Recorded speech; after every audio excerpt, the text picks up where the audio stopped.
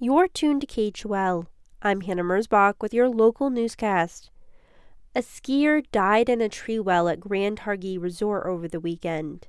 According to the Jackson Hole News and Guide, the 67-year-old man was from Lakewood, Colorado, and got stuck while skiing in the trees near the Coulter Lift. This comes after a recent storm covered the Tetons in deep snow. It's the first death at a ski resort in the region this season.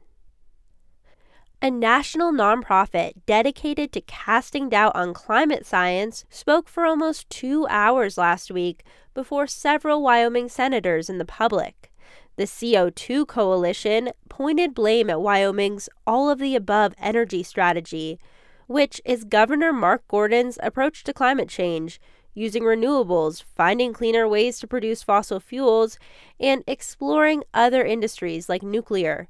The coalition says this is unnecessary as there's no climate crisis and that lawmakers should push back.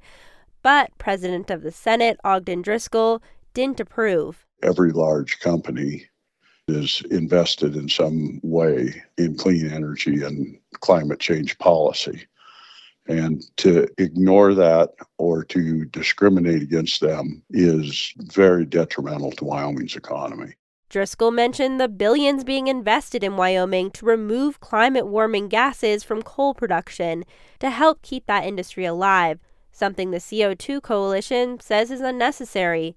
Notably, almost all climate scientists dispute this and point to data showing that the Earth is warming. New state funding is funding an effort to invest in Wyoming's creative economy. The Public News Service's Eric Galatis has more. Wyoming artists of all varieties will be able to access tools needed to survive as a viable business through Artswork, a new series aiming to strengthen the state's creative economy. Beth Venn with the Nelchi Center for Excellence in Creativity in the Arts says the program will feature a series of professional development workshops, and a new online resource hub will offer tools for building business plans and websites and strategies for finding funding, public art commissions, and residencies. Or if you're a writer, where can you really start to get an agent, to get a publisher? Those are the kinds of resources we're going to be putting on this hub so that they will be evergreen and always there and accessible to people. This year's program is made possible by $1.1 million set aside by state lawmakers through the Wyoming Innovation Partnership, or WIP, designed to spur economic development.